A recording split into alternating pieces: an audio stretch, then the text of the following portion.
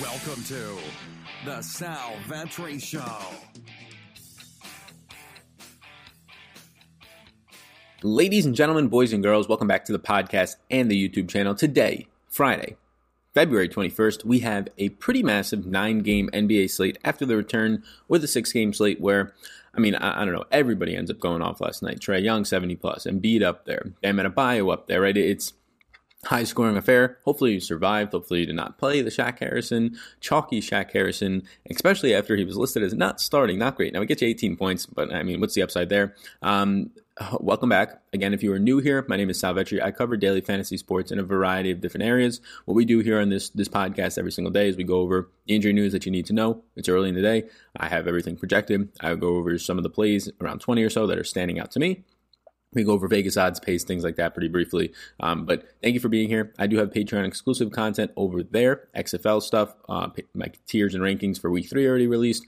Projections for NBA will be up later today, as well as player pools, minutes projections, all that stuff. If you are interested, it's linked down below. I'll link it up later on above in this video. Please be sure to hit the subscribe button. You listen on the audio version, take 2 seconds, hit the subscribe button at the end of it right now, whatever it might be. If you're watching on the YouTube version, that just red button right in the bottom right corner of my screen, whether you're on your phone, your laptop, your TV, your computer, whatever it might be, if you just hit it, it's totally free, helps me out a ton. Trying to get to 20,000 subscribers, and it's a pretty big milestone of mine. We're about 700 away, so any extra help would be great. Tell your mother, your brother, your friend, your sister, all that. So thank you. I do appreciate that. And with that being said, after all those subscriptions have been done, let's get into this slate. So we'll start with injury news, team by team, and there's some big studs out for this slate. Second game back, you still have some teams that haven't played yet, of course, when only 12 played yesterday. And Kemba's not going to play today for Boston. He's out with a knee injury. Now, I have up all the rates right now for what you get when Kemba's out of this lineup. You get Jason Tatum, 32.4% usage rate. You get Jaylen Brown bumping up to a 27% usage rate, and Gordon Hayward with a 23% usage rate. And then those are the main ones that you're going to see. Marcus Smart doesn't pick up a ton of usage. He ends up still being like a 20% usage guy, but his big uptick is going to be from playing mid to high 20s in minutes to now mid 30s in minutes, maybe 33, 34. When you look at fantasy point per minute production, the minute production for Gordon Hayward goes up by about from 1 to 1.09. Jason Tatum goes from about a 1.15 guy to a 1.30 guy, and these are samples for Tatum of 700 plus minutes. Jaylen Brown goes up slightly to 1.05, and same thing can be said for Marcus Smart, who instead of being a 0.85, 0.9 fantasy point per minute producer, he averages in a good amount of minutes, 564 this year, 1.05 fantasy points per minute. So all of the big four for this team stand out. I think the one that's the most appropriately priced is Hayward, so he doesn't stand out as much. But Jason Tatum stands out a ton. Jaylen Brown and Marcus Smart stand out a good amount, probably in that order that I just said it. So lots of impact with no Kemba in. For Cleveland, Alfonso McKinney, the flat minimum, out with a foot injury. No major impact there. Will Barton is going to be questionable for Denver today with a knee. He's a favorable price point of 5,300, so if he was a full go, I would like it. You have Michael Porter Jr. off the injury report. If Will Barton's out, Michael Porter Jr. is probably going to have to slide into 30-plus minutes unless he's on some sort of minutes limit.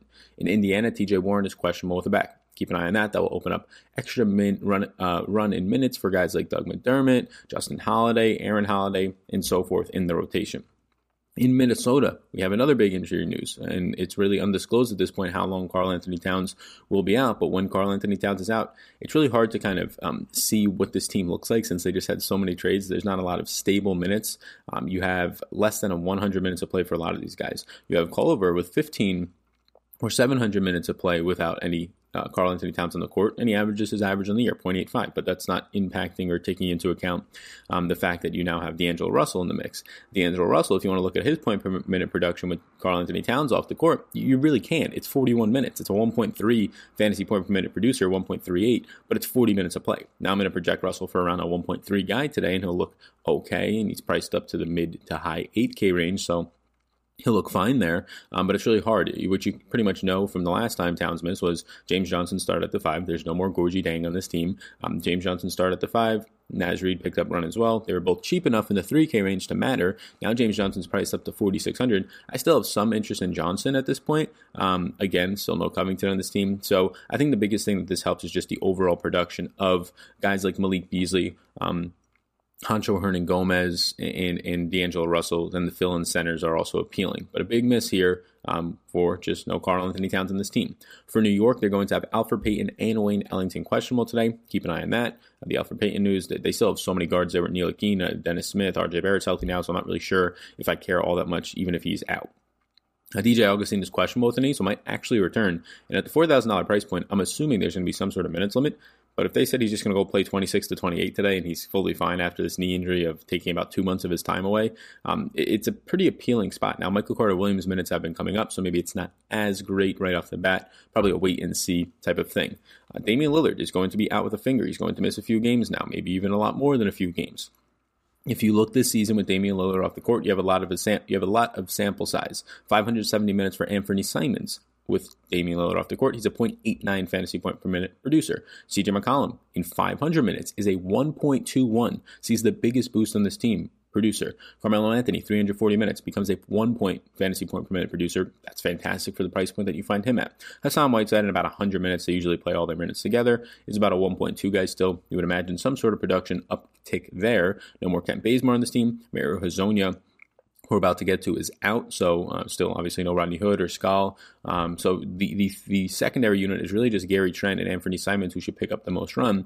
Gary Trent still averages around 0.7 fantasy points per minute. So the biggest benefactors are, in this order, in my opinion, CJ McCollum, Carmelo Anthony, and Anthony Simons. When you're talking about overall points upside, Simons is 3,500 though, so it looks like it's going to be one of those Anthony Simons becomes a chalk day, and then later on in the day we start saying how we should pivot off of him because 35% of the field is going to own him, something like that, right? But no, with no Damian Lillard, it really makes CJ McCollum, Carmelo, and Anthony Simons strong options.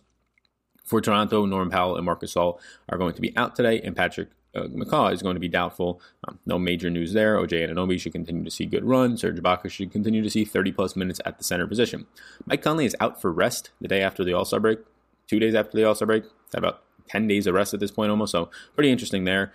That's obviously going to impact Emmanuel Moutier's minutes. Donovan Mitchell, if you're a believer that he sees a boost with no Mike Conley, he doesn't all that much. Joe Ingles will definitely see more point guard usage, so that'll change that. Thomas Bryant and then Jan Mahimny are both questionable. Both centers for Washington today are questionable, so definitely keep a close eye on that. It will make Mo Wagner a fantastic option if one or two of them, more so two of them, were to miss, mainly Thomas Bryant.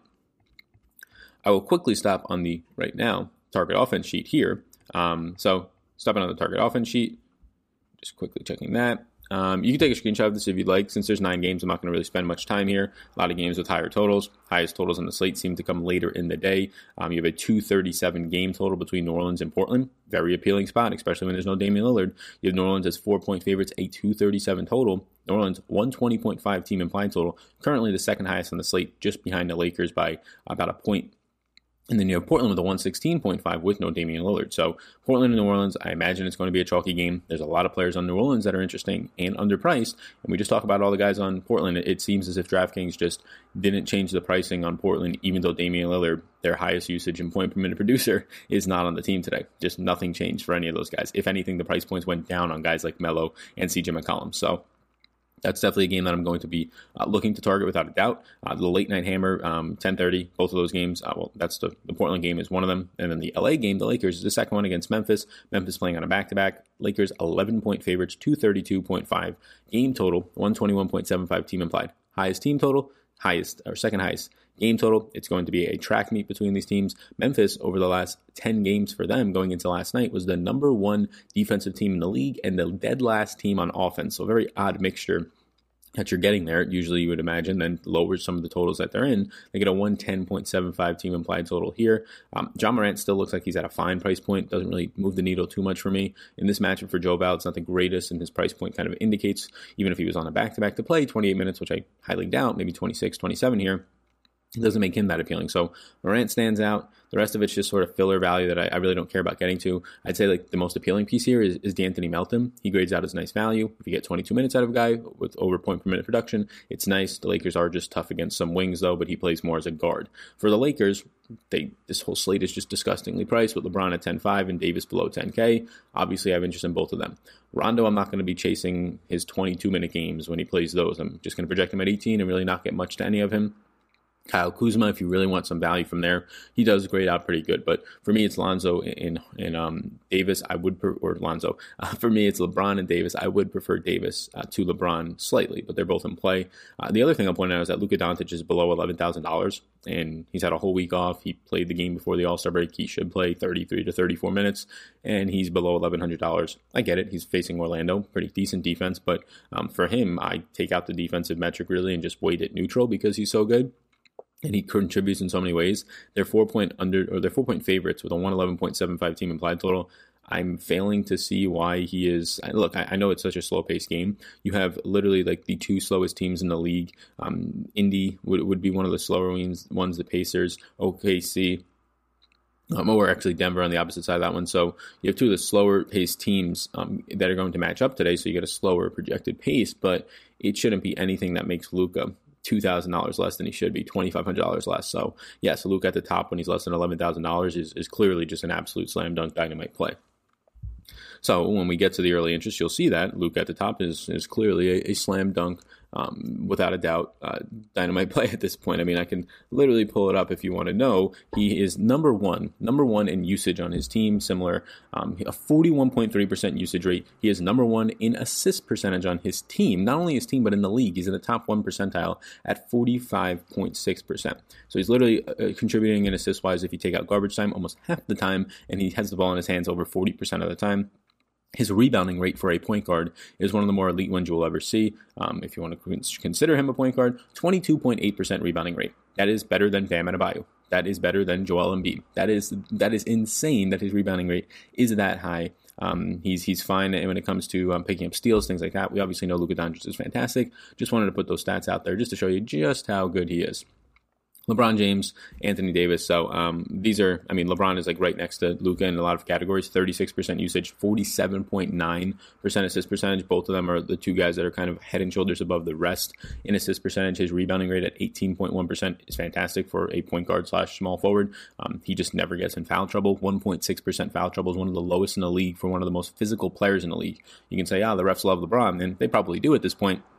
But it's a situation where LeBron just doesn't get in foul trouble. I don't care if it's because of entertainment purposes, so they don't take him off the court for ratings, or if it's literally because he plays that well. I think it's because he plays that well, and it's hard to ignore that. Now, I would much prefer Luka Doncic projection-wise, but why not get to both in some lineups? Anthony Davis, if you want to look at Anthony Davis's numbers, he's a guy who gets a 20% rebounding rate. Very strong when it comes to blocks. 3.5% is top 10 in the league. Top 10 for assisting centers. You get a guy with a 27% usage rate as a power forward / center, and a 15% assist percentage. Yeah, obviously he's great. I would rank these guys as they're priced. I would rank these guys Luka, Davis, and LeBron. I have Davis and LeBron both in for 34 minutes. I have Luka currently in for 34 minutes as well. This next tier down, you get Rudy Gobert. Should play around 35 minutes. Have him at that today. Usage rate's not great, but you get the rebounding rate from him. You just get him on the court a ton. No Mike Conley if that does anything for you. Pick and roll offense might go down a little bit, but Gobert is not one of the more flashy players, but he's just priced $700 less than he should be. I would prefer Zion Williamson, who's below him in some of these guards in the upper 7K range, but Zion is extremely fun to just watch on the court. Extremely physical. This is a guy who comes in and just immediately takes over the reins of this team. 28% usage rate, now leads the team over Brandon Ingram, I believe, or if not, it's very close. Assist percentage for a player of his stature is very good, around 12%. And then you're getting the rebounding upside, 13.5% offensive rebounding rate. You're getting a guy who doesn't get in foul trouble. It's insane, similar to LeBron. 2.2% of the time he gets into foul trouble or picks up fouls. That just means he's never in foul trouble at that point. He's never picking up enough fouls in a short period of time for it to actually matter. So Zion in this 8K range stands out of these two players between him and Gobert for me. Now the 7K range, this upper range is his two really strong options. You get Devin Booker against Toronto, 7,900, and you get Jason Tatum, 7,800 versus Minnesota. Matchup against Minnesota is fantastic for Tatum already. Now there's no Kemba, 1.3 fantasy point per minute guy at 34 to 35 to 36 minutes. Yeah, $7,800 Tatum. He's going to be one of the highest players in the slate, more than likely. If I'm noticing this, I hope other content creators are. He is going to be one of the best plays in the slate, and I don't think it's really something that you have to pivot away from because he is set up to really succeed here. Now, Devin Booker is a 30% usage guy, 28% assist guy, somebody who picks up steals as well. He should be on the court in a close game between Toronto for 36 minutes to 38 minutes. It's really hard to see him playing less than 34 at 7,900 for his point per minute production this year. I'll take that. Kyle Lowry on the opposite side of that Phoenix-Toronto game, he stands out. Now, he's not playing his huge 40, 38-minute games, but even if I put him at 35 minutes, he looks good today. Again, I would rather have Tatum and Booker, so I don't know how much I actually end up getting to.